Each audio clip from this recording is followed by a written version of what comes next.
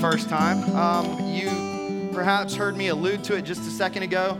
We're currently working our way through the book of Acts. We're in the final stride here. In fact, I think this is the last of 3 weeks in this series, and then we'll move on to the next sermon series in the book of Ecclesiastes, which should be really fascinating. If you're not super familiar with the book of Acts, as I've said from week 1 of this series, this is the story of a band of Christ followers acting as his witnesses, spreading the gospel by land and sea to the farthest reaches of the known world. It's the story of Jesus fulfilling the very promise that he made himself to build his church with the gates of hell powerless to stop it. We come into these last chapters of the book of Acts with a bit of a zoom lens, you might say. It's kind of like the story of creation, where you begin with the cosmos, everything being made in chapter 1, and then you zoom in on the garden with man as God's image bearers. Very similarly, the book of Acts, you have kind of this broad brushstroke, this crazy fast-paced story of the gospel moving forth, and then in the last chapters, things zoom in on the life of the Apostle Paul as he journeys from the city of Jerusalem, the very city where Jesus was crucified, to the city of Caesarea, and then ultimately to the city of Rome, where the book of Acts comes to a close. Paul on trial for his very life, in many ways parallel to the last days of Jesus' life and ministry. This morning, we get a front row seat to the final defense that the Apostle Paul makes before he journeys to the city of Rome. And let me just say this, if you're a fan of heaping words of encouragement, you're going to love this morning's passage. If you're not a fan of heaping words of encouragement, Ecclesiastes will be here soon enough. That's a joke, by the way, because Ecclesiastes is incredibly encouraging. Just hang in there, dive in with us this summer, and you'll be mind blown by just how encouraging that book of the Bible actually is. Suffice it to say, I have 10 encouraging truths to share with you this morning based on our time together in the book of Acts, these verses alone. But I don't want to get ahead of myself. If you have a Bible, you can open up to Acts chapter 25, verse 13 is where we'll begin this morning. If you don't have a Bible, there should be one underneath one of the seats in the row in front of you. You can grab one of those Bibles and utilize it this morning. You can take that Bible with you if you don't have a Bible in your possession, or the one you have is difficult to track with in terms of its translation. Let me pray for us and we'll get to work. God, what a beautiful opportunity, particularly and specifically on Mother's Day, as we consider this idea of what it means to be a child, this idea of what it means to be a son or a daughter, and what it is to parent, to think about the beautiful truth and reality that you are a loving Father who through Christ has rescued a people for yourself, whom you declare to be sons and daughters. And the beauty of that reconciled relationship to our Father has so many glorious benefits that we're going to see this morning. I pray that we would walk away on this Mother's Day and that we would be all the more encouraged and comforted because of who you are and what you've accomplished for us in Jesus Christ. That we would be mind blown by what it means to be a son or a daughter of our Father who art in heaven. Holy Spirit, would you make these truths real to us in our hearts? I pray that we would not walk away with 10 encouraging truths that just become 10 theological bullet points, but rather that our theology would lead to doxology this morning, that we couldn't help but walk out of here praising you and thanking you for all that you've done for us in Jesus Christ. Spirit of God, would you open our eyes, our ears, and our hearts to see, to hear, and receive all that you have for us by your grace. In Jesus' name I pray, amen. So picking up where we left off last week, Paul has been imprisoned in the city of Caesarea for roughly 2 years, though it only is a couple of verses that make clear that 2 years have passed by, having been accused by the Jewish leaders of threatening peace, of blasphemy, of desecrating the temple of God. His chances of survival, to go back to last week, a quote from John Stott, his chances of survival, that of a butterfly before a steamroller. Not looking great for the Apostle Paul here in this moment. Yet he's still standing because his life is in the hands of a sovereign, powerful, almighty God, just like our lives are in the hands of a sovereign, powerful, almighty God. God's not finished with Paul just yet. He has plans for Paul to testify of the crucified and risen Jesus of Nazareth in the city of Rome, and Paul hasn't quite made it to Rome. though he's well on his way, having escaped an assassination plot at the hands of the chief priests and Jewish leaders by appealing his case to Caesar in the city of Rome. The only problem, and we'll see this as we pick up in this morning's passage, the only problem is that in order to send Paul to Rome, Festus, the presiding governor of Caesarea, must list out the charges against the Apostle Paul, which normally wouldn't be a problem, except for the fact that the Apostle Paul is innocent on every account, as we've seen over and over again through these last chapters.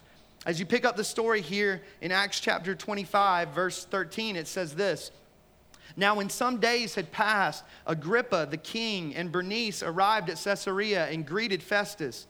And as they stayed there many days, Festus laid Paul's case before the king, saying, 'There is a man left prisoner by Felix. And when I was at Jerusalem, the chief priests and the elders of the Jews laid out their case against him, asking for a sentence of condemnation against him. I answered them that it was not the custom of the Romans to give up anyone before the accused met their accusers face to face and had opportunity to make his defense concerning the charge laid against him.'" Okay, right out of the gate, we have a couple of new characters showing up this week, right? Some things that are helpful to know about King Agrippa and Bernice. King Agrippa was the son of Herod Agrippa, the one who had James, son of Zebedee, executed back in chapter 12. He was the one who had Peter imprisoned in that very same chapter. He was the one who, if you don't remember him based on those events, he was the one who was eaten by worms as a divine consequence of his glory thieving. Apparently, after the worm-eating episode in chapter 12, the King Agrippa spoken of here took over his father's throne.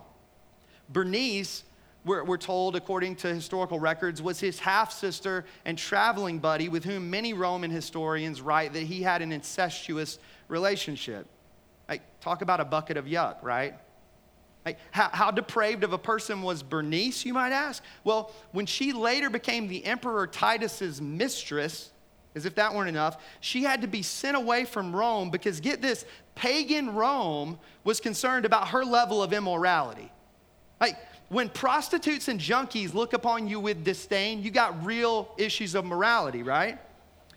Agrippa and Bernice are in town for a visit, these two, which presents Festus with an opportunity to get a little bit of clarity as to what to do with the Apostle Paul. Like, the last thing that Festus wants to do is send Paul to the emperor in the city of Rome without any sort of valid reason. That would cause him to come across as inept, potentially cost him his position of authority.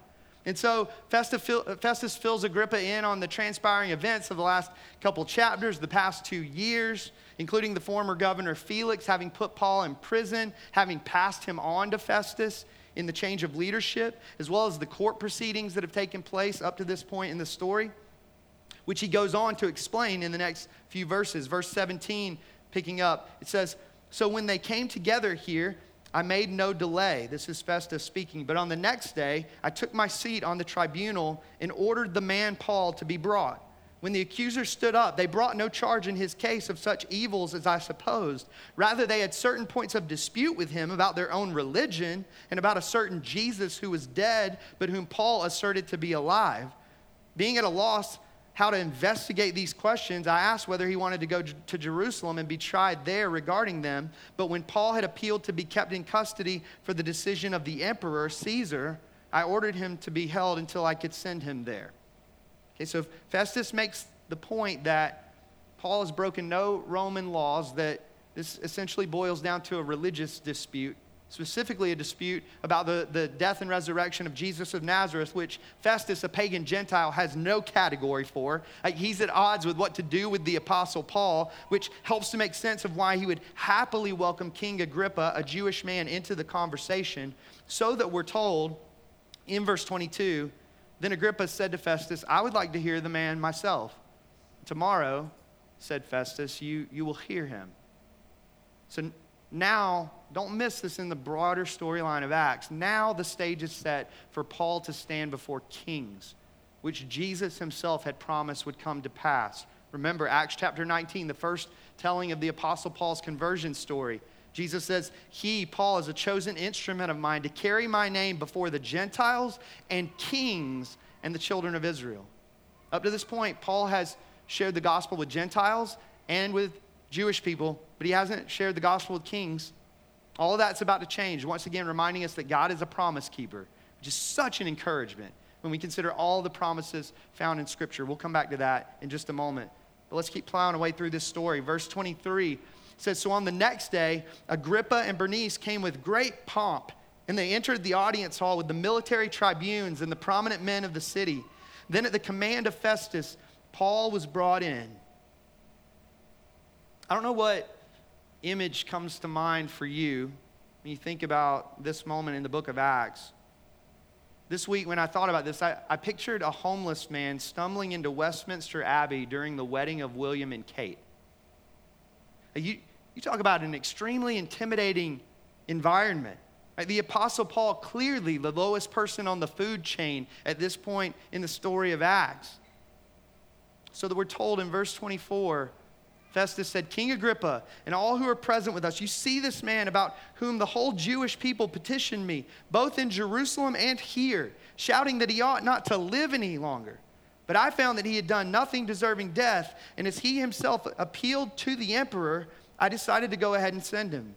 But I have nothing definite to write to my Lord about him. Therefore, I brought him before you all, and especially before you, King Agrippa, so that after we have examined him, I may have something to write. For it seems to me unreasonable in sending a prisoner not to indicate the charges against him. Like, biggest duh in the book of Acts, right? So again, the goal to get some clarity here as to what the charges should actually be, being that Paul's broken no Roman laws.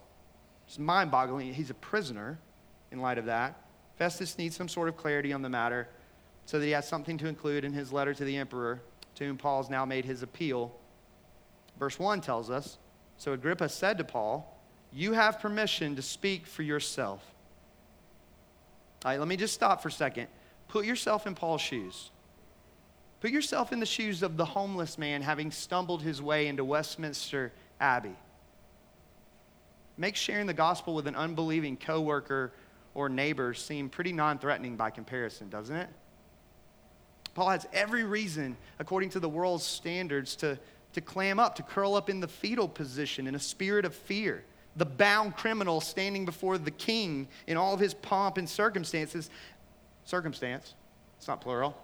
And yet, we're told, finishing out verse 1 of chapter 26, then Paul stretched out his hand and made his defense. He said, I consider myself fortunate that it is before you, King Agrippa, I'm going to make my defense today against all the accusations of the Jews, especially because you are familiar with all the customs and controversies of the Jews. Therefore, I beg you to listen to me patiently. Paul brings into the forefront of the conversation Agrippa's familiarity with the controversies of the Jews, meaning the controversy between Jews and Christians.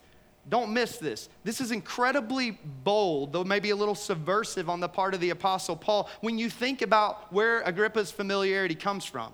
Right? We just talked about it a moment ago. Think about the brutal treatment of Christians represented by Agrippa's family tree and lineage. His great-grandfather was the one who ordered the slaughter of innocent children around the time of Jesus' birth. His great-uncle was the one responsible for the beheading of John the Baptist. His father was the one who had James, the brother of John, executed back in chapter 12. His father also had Peter arrested and would have had him executed too, if not for an angelic prison break, if you go back and read that chapter of Acts. This is a bold move on the part of the Apostle Paul. Though he doesn't say it explicitly, it doesn't take a strong imagination to connect the dots. Your great-grandfather, Agrippa, tried to kill baby Jesus. That's a problem. Your great-uncle killed the one whom God had established in the Old Testament as the forerunner of Jesus. Your dad killed one of Jesus' original 12 disciples. There's some controversy there, right? Empowered by the Spirit of God, Paul doesn't allow the pomp and circumstance to cripple him with fear. The gospel creates a confident humility in the Apostle Paul, a humble boldness. That's what the gospel does. Verse 4 goes on to say, Paul continuing to speak, my manner of life from my youth, spent from the beginning among my own nation and in Jerusalem, is known by all the Jews. They have known for a long time, if they are willing to testify, that according to the strictest party of our religion, I have lived as a Pharisee.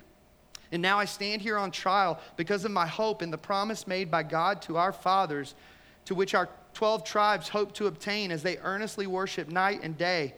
And for this hope I am accused by Jews, O king. Why is it thought incredible by any of you that God raises the dead? Like, this is not the first time we've seen Paul make this kind of argument in the book of Acts, appealing to the prophets and the Psalms to show that the Old Testament hope of resurrection finds its ultimate fulfillment in the resurrected Jesus of Nazareth. Paul has a hope, as do his Jewish brothers and sisters. The difference is that Paul's hope is in this Jesus as the crucified and risen Savior, the fulfillment of all of the messianic promises of the Old Testament. Going back to last week, what the Jews considered a sect was actually the fulfillment of what the Old Testament had been looking forward to all along, going all the way back to the very first promise of the gospel in Genesis chapter 3, verse 15, the rescuer who would come to crush the serpent Satan's head, declared by the Apostle Paul to be fulfilled in the person and work of Jesus of Nazareth. By believing in the resurrected Jesus, we share in his resurrection, having a certain hope for eternity, which impacts our lives in the present. You can go back and listen to the last several Easter sermons and connect some of those dots in terms of the application of what that actually means. Verse 9, Paul goes on to say, I myself was convinced that I ought to do many things in opposing the name of Jesus of Nazareth, and I did so in Jerusalem. I not only locked up many of the saints in prison after receiving authority from the chief priests, but when they were put to death, I cast my vote against them. And I punished them often in all the synagogues and tried to make them blaspheme. And in raging fury against them, I persecuted them even to foreign cities. Paul once again tells of his former persecution of Christians, going even further than in previous accounts where we've seen this in the book of Acts. Here he tells us for the first time that he voted. Like, he actually cast a vote, a ballot for the execution of men like Stephen. He didn't just hold other men's coats for them as they threw rocks. He formally signed off on the deaths of those who would eventually be his brothers and sisters in Christ. Hey, think about that for a second. You think you're a great sinner? The saving work of Jesus Christ in the life of the Apostle Paul is a declaration that Jesus is a greater Savior. Here Paul also declares that he tried to make Christians blaspheme, which now, having been converted, is Paul's way of saying that to not trace the fulfillment of the promises of old to Jesus of Nazareth is to blaspheme the one true God. That's strong. Again, spirit-empowered, confident humility, bold humbleness.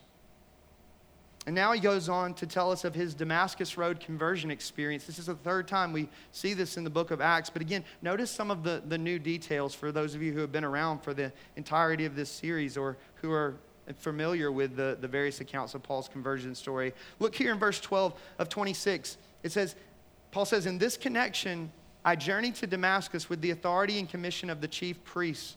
At midday, O king, I saw on the way a light from heaven, brighter than the sun, that shone around me and those who journeyed with me.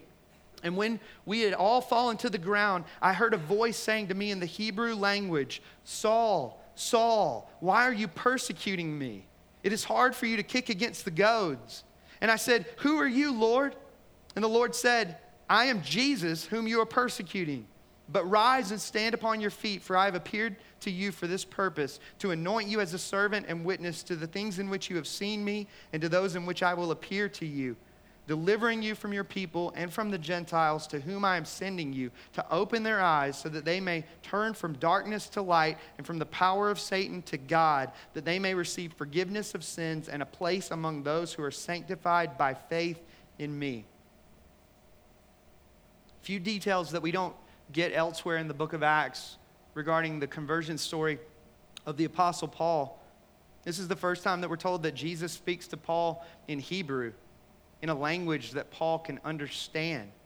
That's the mercy and kindness of God in humble condescension. Same kind of theology you see in the incarnation of Jesus Christ, what we celebrate every Christmas. And yet we also see the perfect sovereignty of God in Paul's inability to continue to kick against the goads. Goads were sharp sticks used to prod oxen, used to keep them in line in moments of greatest resistance. Jesus is basically saying, you can't resist the will of God. When I say no more, you're mine, guess what? You're mine. Verse 18 tells us, then going on, something of what it is to be his. Such encouraging things, and we'll come back and unpack them in just a moment in a little bit greater detail. That salvation is an opening of the eyes from blindness to sight. Salvation is a turning from darkness to light, from a stumbling in the dark to walking in illumination. Salvation is a turning from the power of Satan to the power of God, a being set free from the dominion of and bondage to the devil. Salvation is a receiving forgiveness of sin so that we're no longer under the weight of guilt, of condemnation, of shame. Salvation is a receiving a place among the saints, an eternal home in the presence of the eternal King. You might ask, if you're not familiar with Christian worldview, like how do we obtain those kind of blessings? And Jesus says as much in verse 18, by faith in me. It's by placing our faith, just like the Apostle Paul, in the crucified and risen Jesus of Nazareth, the one true Savior and King.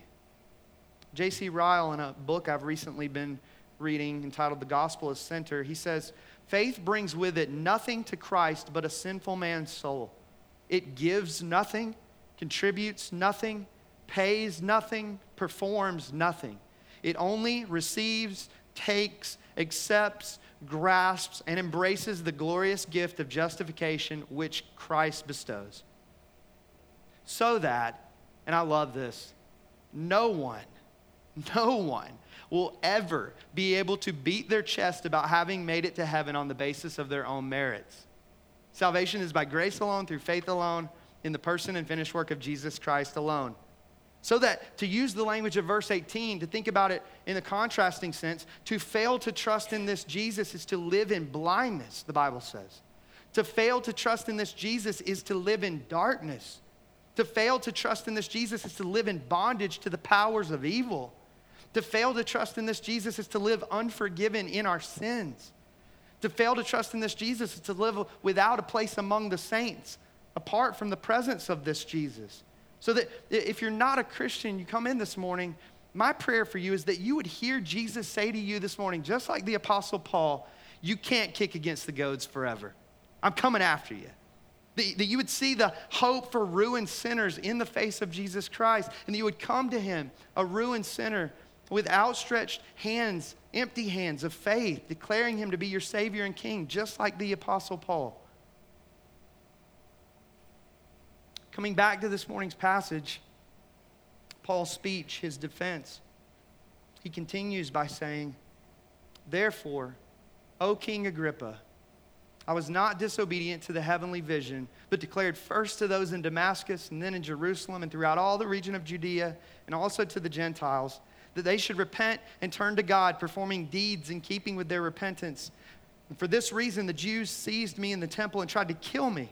To this day, I've had the help that comes from God, and so I stand here testifying to both small and great, saying nothing but what the prophets and Moses said would come to pass, that this Christ must suffer, and that by being the first to rise from the dead, he would proclaim light both to our people and to the Gentiles.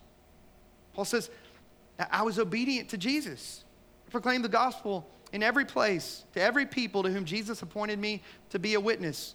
In Damascus, Jerusalem, all of Judea, also to the Gentiles. I've said nothing but what Moses and the prophets were already saying, that the Messiah must suffer, die, and rise from the dead. His death and resurrection, the hope of salvation to both Jew and Gentile. I've had a collision with this crucified and risen Messiah, and his name is Jesus, and I can't stop talking about him. That's why I'm in chains this very day. Again, boldness and yet humility. Verse 24 tells us, and as he was saying these things in his defense, Festus said with a loud voice, because Paul never finishes what he's saying before somebody interrupts him in the book of Acts. Festus says, Paul, you're out of your mind. Your great learning is driving you out of your mind. But Paul said, I am not out of my mind, most excellent Festus, but I am speaking true and rational words. For the king knows about these things, and to him I speak boldly. For I am persuaded that none of these things has escaped his notice, for this has not been done in a corner. Christianity didn't happen in a dark corner somewhere. It was there for all to see. King Agrippa, do you believe the prophets? Paul asked. I know that you believe. And Agrippa said to Paul, in a short time would you persuade me to be a Christian? And Paul said, whether short or long, I don't care how long it takes, I would to God that not only you, but also all who hear me this day might become such as I am, except for these chains.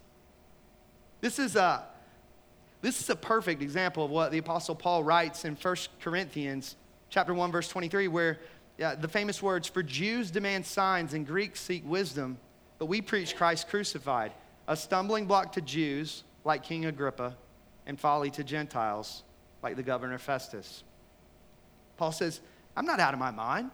I'm speaking true words. I'm speaking rational words. The word translated rational in the Greek is the Greek word sophrosene. It can be translated of sound mind or sober-minded. Paul essentially argues that, think about this, supernaturalism, he's talking about resurrection from the dead, supernaturalism and rational thinking are one and the same.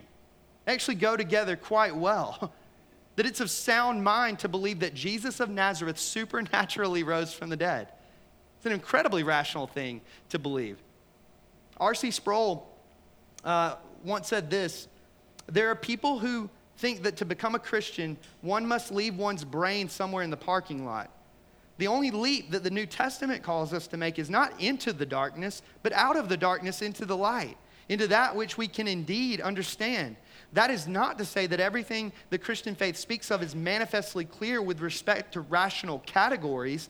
I can't understand, for example, how a person can have a divine nature and a human nature at the same time, which is what we believe about Jesus. That's a mystery. But mysterious is not the same as irrational." He goes on to say, "Mystery doesn't only apply to religion. I don't understand the ultimate force of gravity," he says. "These things are mysterious to us, but they're not irrational. It's one thing to say, I don't understand from my finite mind how these things work out. It's another thing to say they're blatantly contradictory and irrational, but I'm going to believe them anyway.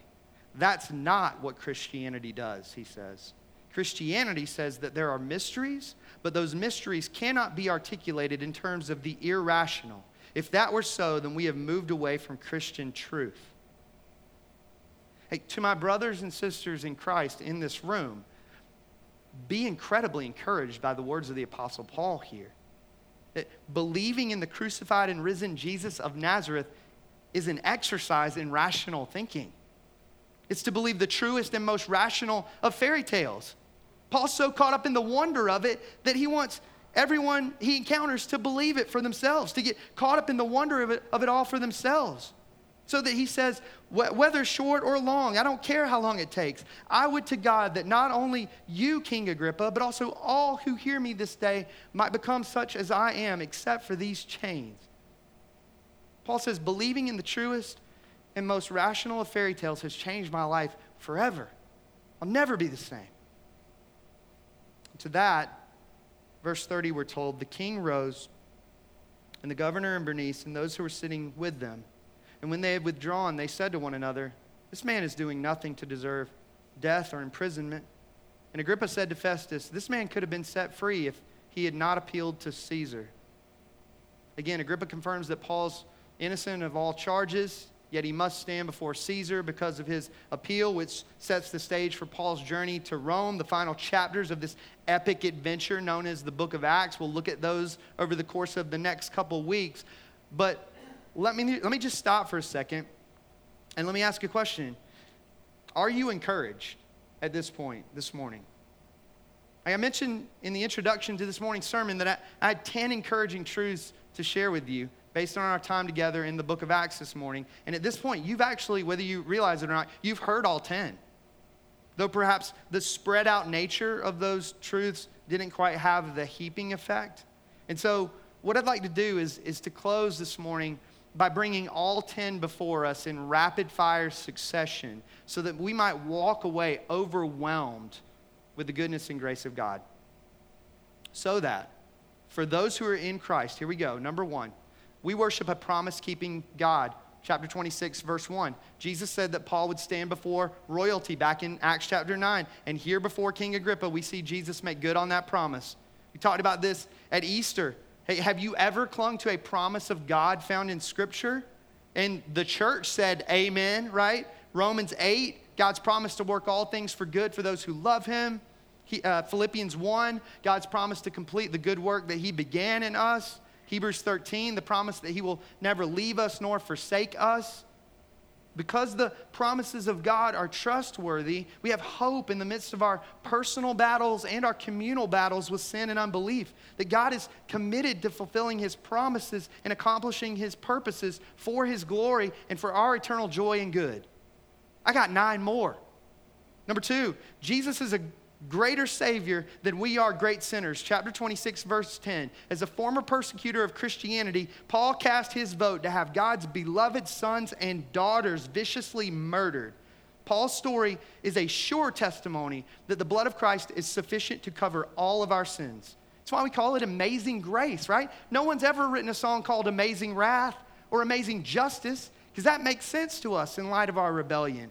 But God's grace, it's overwhelming. It's amazing. Jesus Christ can make the greatest treasure out of the greatest wretch. Which is why the Apostle Paul is so adamant about sharing the gospel with King Agrippa and Bernice. In a short time, would you persuade me to be a Christian? Yep, even you, King Agrippa. Even your dirty, nasty family lineage. Even you, Bernice, and your incestuousness. Can't even make it in pagan Rome. Yep, I want you to meet Jesus too, because I think his blood can cover your sins just as much as anybody else. Number 3, we serve a king of sovereign might and humble condescension. Chapter 26, verse 14. In the very same verse, you see the goads of God's sovereignty and his willingness to stoop in speaking to Paul in Hebrew. How incredible is that? Tim Keller says, in Jesus Christ, we see the combination of infinite power and complete vulnerability, unbounded justice and yet unending mercy, transcendent highness and exquisite accessibility and nearness. We feel in the present something completely wild and unpredictable. It's mighty, it's powerful, and yet perfectly under control. The attraction is deep, he says. It is really, really deep. It's a lordliness, it is a royalty, it's a kingliness that we all long to have. But the majesty, he says, is more majestic for the tenderness. The tenderness, more tender for the majesty. If you don't know, if reading the Bible doesn't make any sense of that for you, go read the Chronicles of Narnia and encounter Aslan, and you'll see it in beauty. As Jonathan Edwards once put it, in Jesus, there is an admirable conjunction of diverse excellencies, that of infinite justice and infinite grace, that of infinite glory and infinite humility, that of infinite majesty and infinite meekness. That's your king, church, and we are his people. Number 4, we've been given eyes to see and savor this glorious Savior and King. Like salvation is an opening of the eyes. If our eyes are blinded, we don't see that excellent diversity. Like the blind man that God gave back his sight. Praise the Lord that you saw the light. That's the beauty of the gospel, that we've gone from blind, disheveled, impoverished outcasts groping in the dark for something to hope in, to children of God with eyes to see and savor the glory of Jesus Christ. That Jesus has made a way for the blind to see and savor him forever. It's a miracle. Number 5, we have been called out of darkness into his marvelous light. Again, chapter 26, verse 18. Salvation is a turning from darkness to light. A turning from stumbling in the dark to walking in illumination. And that rescue from darkness to light has more to do than with just our conversion. That where there was once a darkened heart and mind, darkened by sin, there's now the hope of transformation and renewal, Romans 12, verses 1 and 2. That Jesus took our darkness upon him at Golgotha and he conquered it in triumphant resurrection. And because of what Jesus has accomplished through the cross and empty tomb, we can now know the miracle of illumination. Number 6, we've been delivered from the power of Satan to the kingdom of God's beloved Son. That salvation, chapter 26, verse 18, is also a turning from the devil to God, a being set free from the dominion of and bondage to Satan himself. That Jesus, you could say, and I've said this before, he's the greatest dragon slayer the world has ever known. The one who delivered the death blow to the serpent of hell. He's our victory over the powers of evil, over Satan and his demon army. Jesus himself said it, all authority has been given to me. Number 7, we've received forgiveness of sins. Again, chapter 26, verse 18. Salvation is a receiving of the forgiveness of sins so that we're no longer guilty and condemned in the eyes of God. Such a famous passage, Colossians 2, verses 13 and 14. And you who were dead in your trespasses and the uncircumcision of your flesh, God made alive together with him, having forgiven us all our trespasses. Having forgiven us all our trespasses. All. By canceling the record of debt that stood against us with its legal demands. This he set aside, nailing it to the cross.